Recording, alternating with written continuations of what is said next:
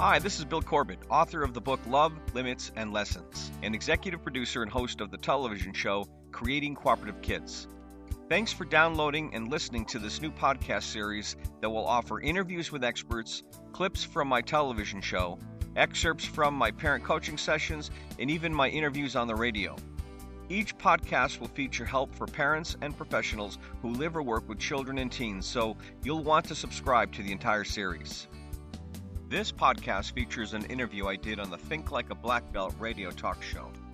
The show host Jim Bouchard is the author of the book Think Like a Black Belt, and he asked me an important question: how can parents help their children take accountability for homework? In this 20-minute interview, I offer a 4 or 5 simple step process that parents can take to empower their children to assume this responsibility. Let's listen in to the interview now. Hey, listen, we've got an old friend on the line. Okay, well, a new old friend, I should say. I think we met Bill last year when he was on a guest on the show, and then went down to be on his Cooperative Kids television show, which is a wonderful, wonderful show.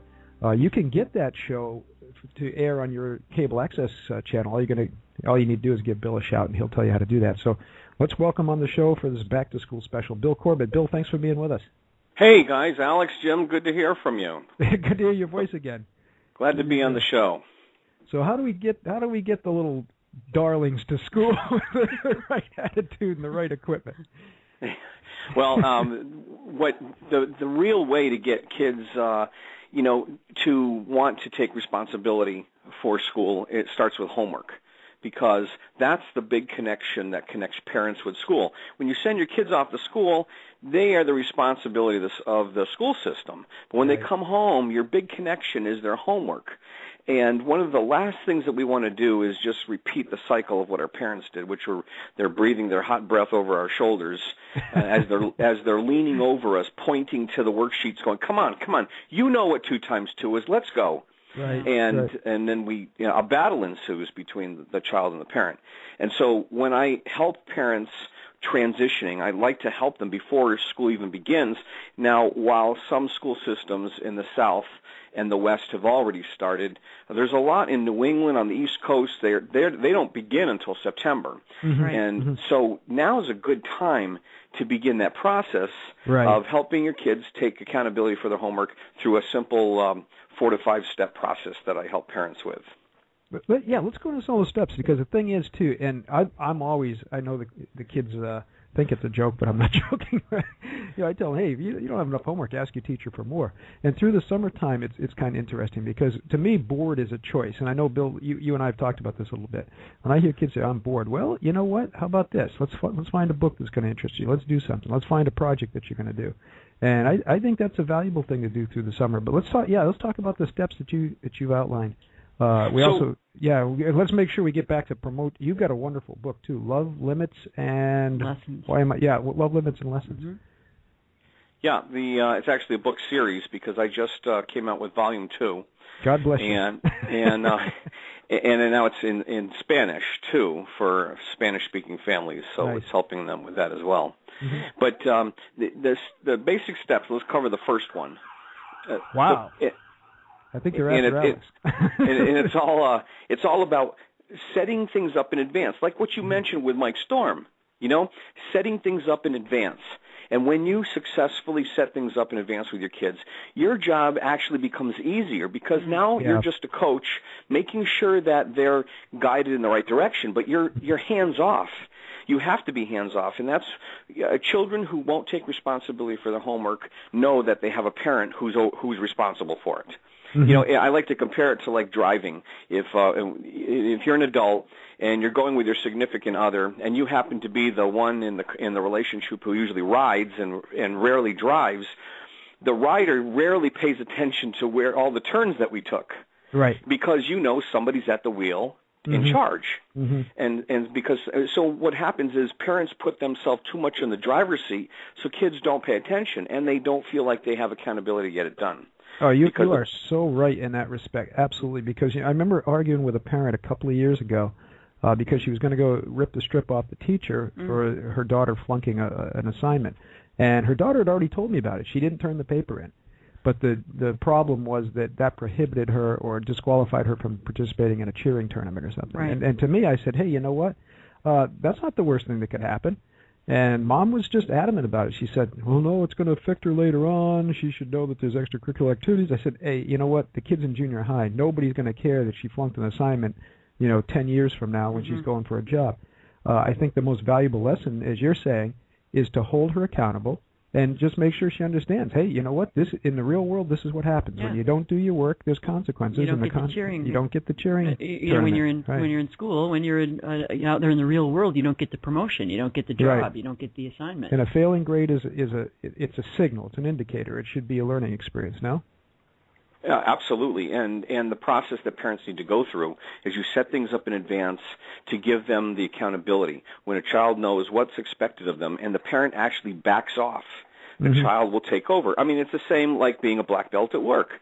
You step into a new position, start working in a new office, and they outline your job description. The best kind of leadership says, now go do it. Right. And lets them go doing it without breathing down their neck, leaning over their shoulders, typing on the keyboard practically for them, Right. And it builds accountability, human accountability. Like, hey, I know what the boundaries are. Now let me have the autonomy to go do it. So here's the first step in the series of 4 steps for parents. The first one is the supplies. It's the parent's responsibility to make sure that the child has the appropriate supplies. And how you do that is you take your kid school shopping. And most parents do that, but it's how they do it that's a little bit off.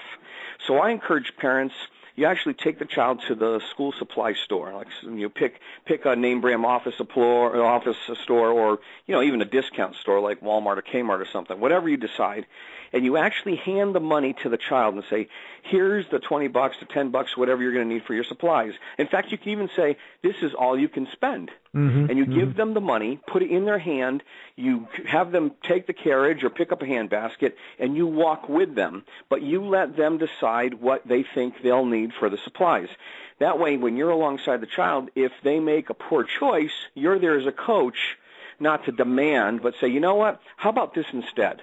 But the biggest part is the child is holding the handbasket, holding the money, making the decision, and you can even, in advance at home, set up a list in advance so the child has a shopping list. Right. So then you actually let them pick the items, go to the register, pay for the items at the register, and that makes them feel like, whoa, I did this. This is my stuff. You're just about to use those filthy 2 words, personal responsibility, right? Yeah, they become vested in the process before. Exactly. Before they even Absolutely. get. That makes. So you bring those things home, and now you need to have a place to put them. So step 2 is determining where the homework will be done. And so you help the child determine the most appropriate place.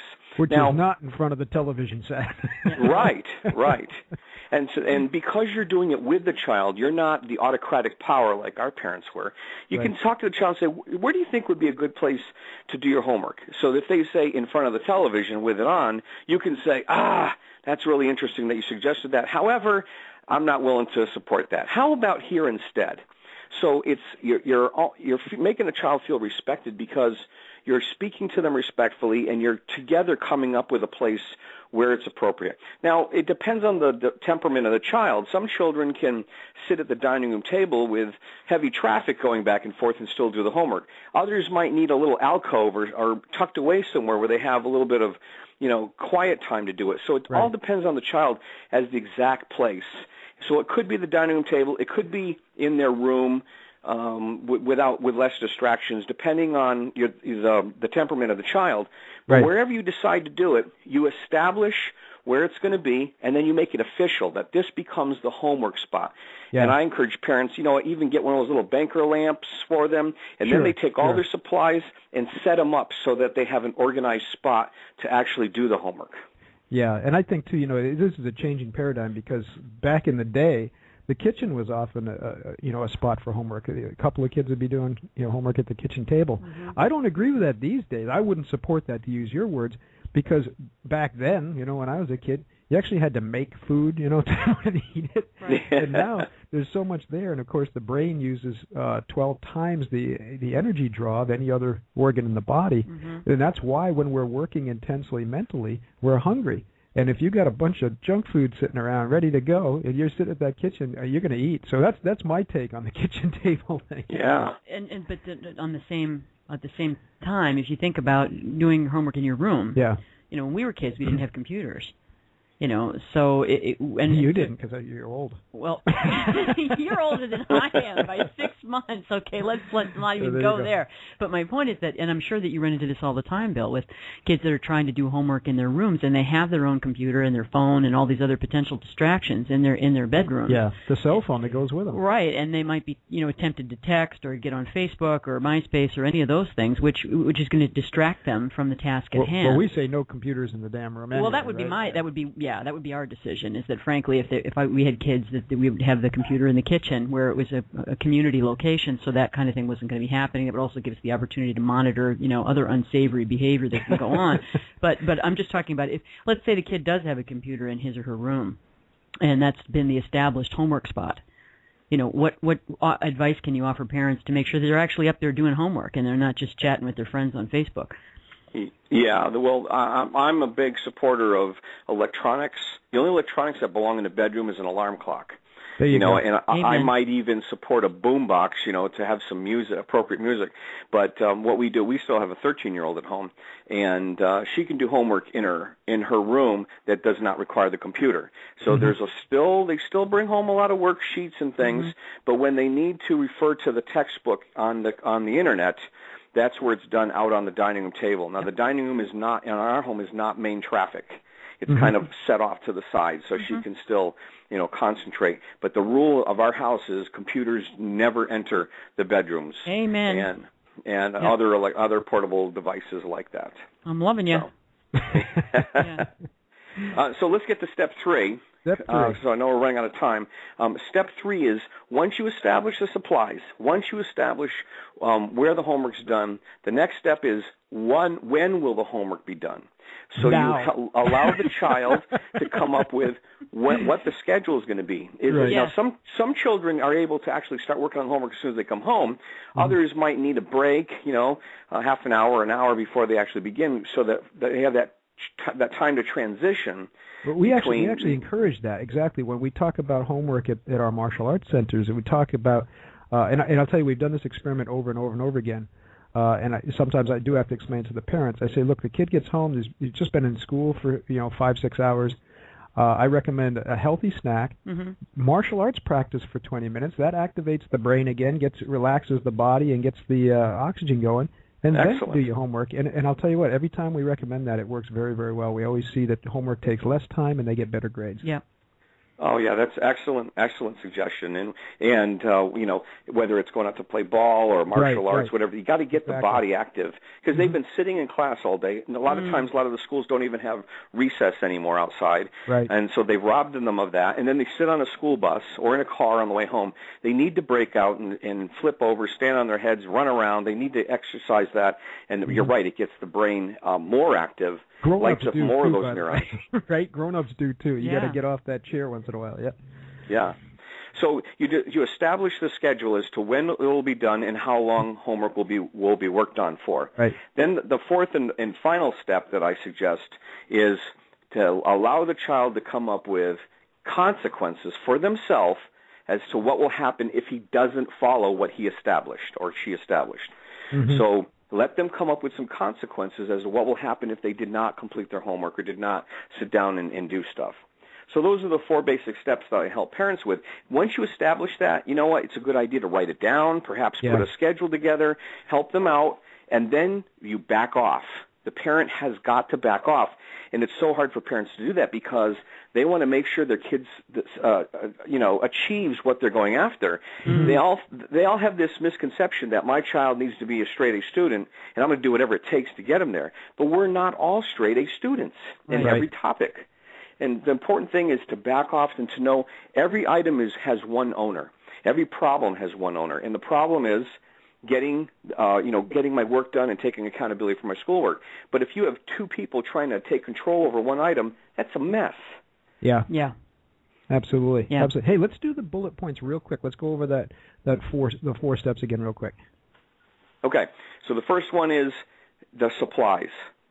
Make sure that your child has adequate supplies to get the homework done. And bring them shopping so they can bring them shopping, right? Yeah. So let them take all, from holding the money to the handbasket to bringing them all home.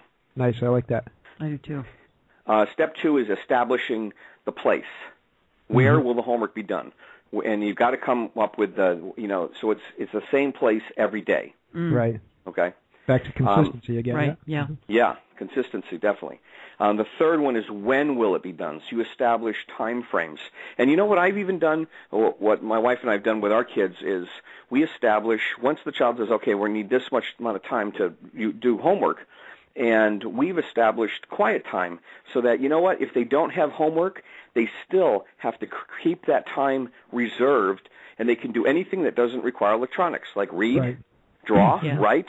Because if you carve out that hour and a half or whatever, and you keep it, that means there's no telephone usage during that time. There's no DS or Nintendos. It keeps the reverence for that time. Because you know what will happen if the child learns that they can say, oh, I have no homework. Okay, we'll go play with your Nintendo. What's to stop them from tomorrow saying, well, I don't like my homework, so I'm going to say I have no homework so I can play with the Nintendo. Let me ask you something, Bill. What about kids that are doing sports? Let's say you've carved out a time that's supposed to be, 4 to 5:30 every day, and then they get on the soccer team, and then, they have practice, and they have games, and they have this, I imagine that's flexible as long as it's consistent, right? Well, right. You've got to, when you were sitting down initially and saying, when are we going to do the homework, you've got to take that in consideration. The hope is they're not suddenly October 1st jumping on a soccer team and you didn't know about it in advance. Right. But even if it does, you do have to be flexible. I'll say, so now what? Now what do we do? So we have soccer on Tuesdays and Thursdays from 5 to 6. When are you going to get your homework done? And again, the process, what works is that the child feels like they have a say in it. Yeah. And the child doesn't determine, say, okay, I'm going to do it from 9 to 10 tonight. And the parent still has a say and said, that's a really cool idea. I appreciate you offering that, but I'm not willing to agree to that. Let's come up with another time. Yeah. The important point is keeping the child engaged so that they still own the process, but you have the final say. You're the coach. Right. And the 4th step was consequences, right?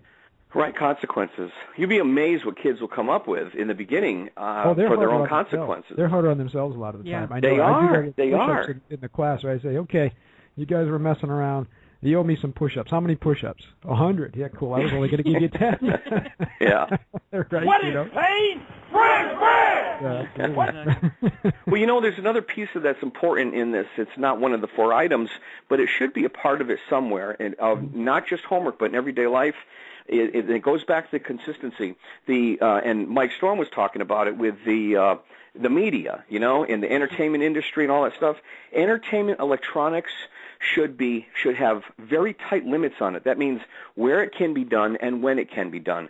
You know what? I encourage parents to come up with what is an adequate amount of time per day that the child can play with entertainment electronics, and that includes DVDs, TV time, computer, and Nintendos. Mm-hmm. How do you feel about phones in school?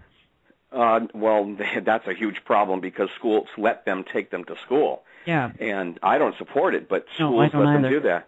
You know why? Because there's too many parents out there that are ready to sue the school system if they can't get in touch with their child. So the schools are afraid of those bully parents.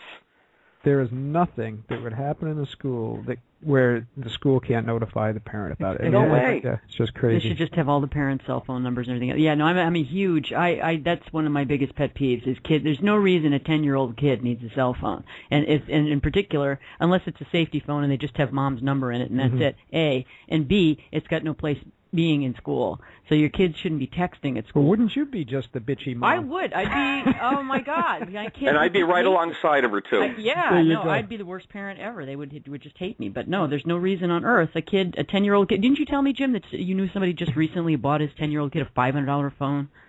Yeah, well, we're hearing all kinds of stories. We just heard somebody that had a $600 cell phone bill for a 16-year-old girl. Yeah. And, of course, I told you the worst case of it. This was years ago before all this stuff. Bill, you'll get a kick out of this. I was working at a television station where one of the engineers, all of a sudden the FBI burst in one day. Oh, and God, we thought, oh, my God, what kind of FCC violation did we get into, right? Yeah. turns out that this poor guy, he was kind of a genius, and his kid was a genius. His kid was, I think, 14, 15 at the time, and this was in the early days of computer, home computer stuff. Had hacked in with one of those old-fashioned phone modems that you actually put in the cradle there, and ran up about $10,000 worth of phone bill. He placed calls on other people's phone accounts. He had hacked into the phone company system, so this poor guy was paying that off for a couple of years. 10-year-olds, they're giving them to 6-year-olds now. That's just, don't even. 6-year-olds and 7-year-olds are getting telephones. When our 13-year-old was younger and she had no cell phone before her teen years, and her friends we would collect them all when the kids arrived for a birthday party or to hang out. We'd collect the phones, and there were a good portion of parents that were offended by that, who blasted us and said, "How dare you take my child's phone?"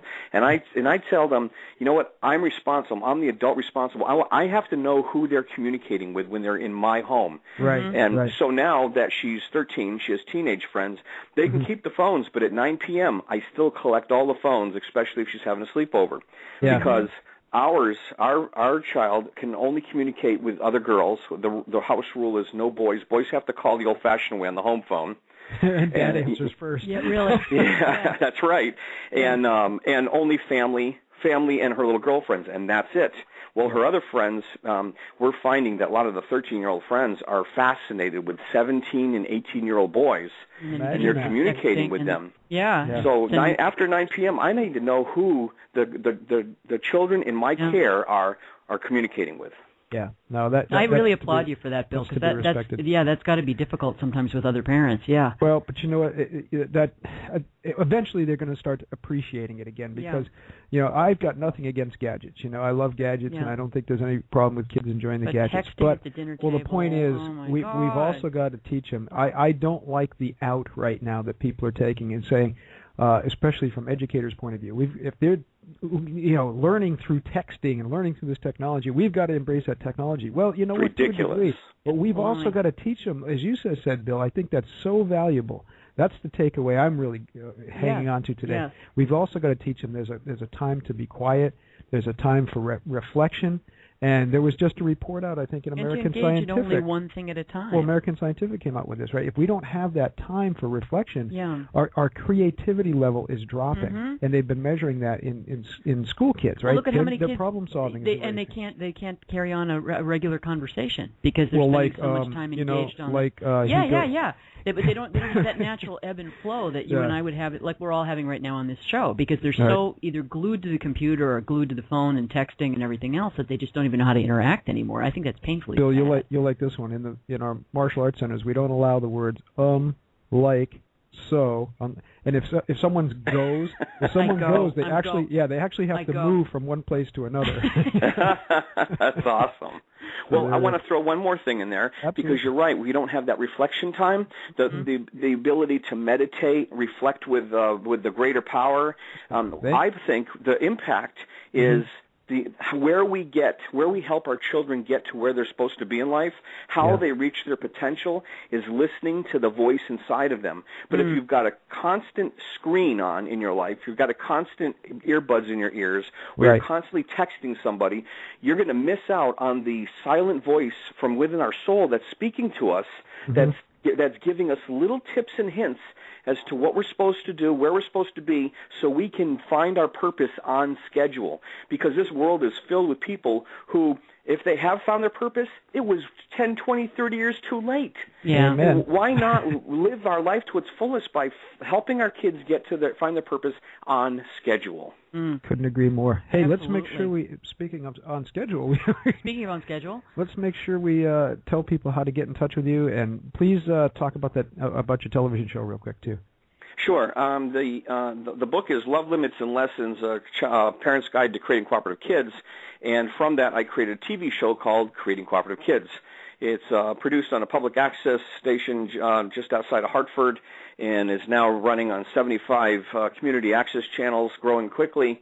And also, you can watch it online. You can go right to cooperativekids.com and watch the show right online through Vimeo. There's also clips on our YouTube channel as well.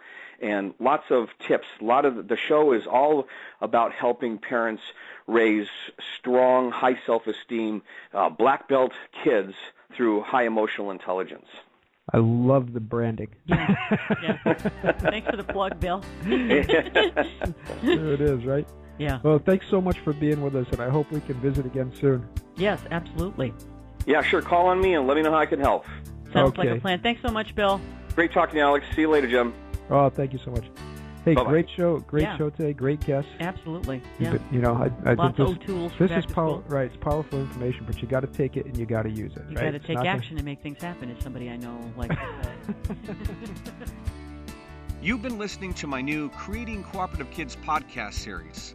If you would like more assistance with discipline and parenting, please visit my website, www.cooperativekids.com. And remember, making the world a better place to live begins by helping our children find their purpose. All information on this recording is the property of Bill Corbett and Cooperative Kids. Copyright 2011, Cooperative Kids Publishing.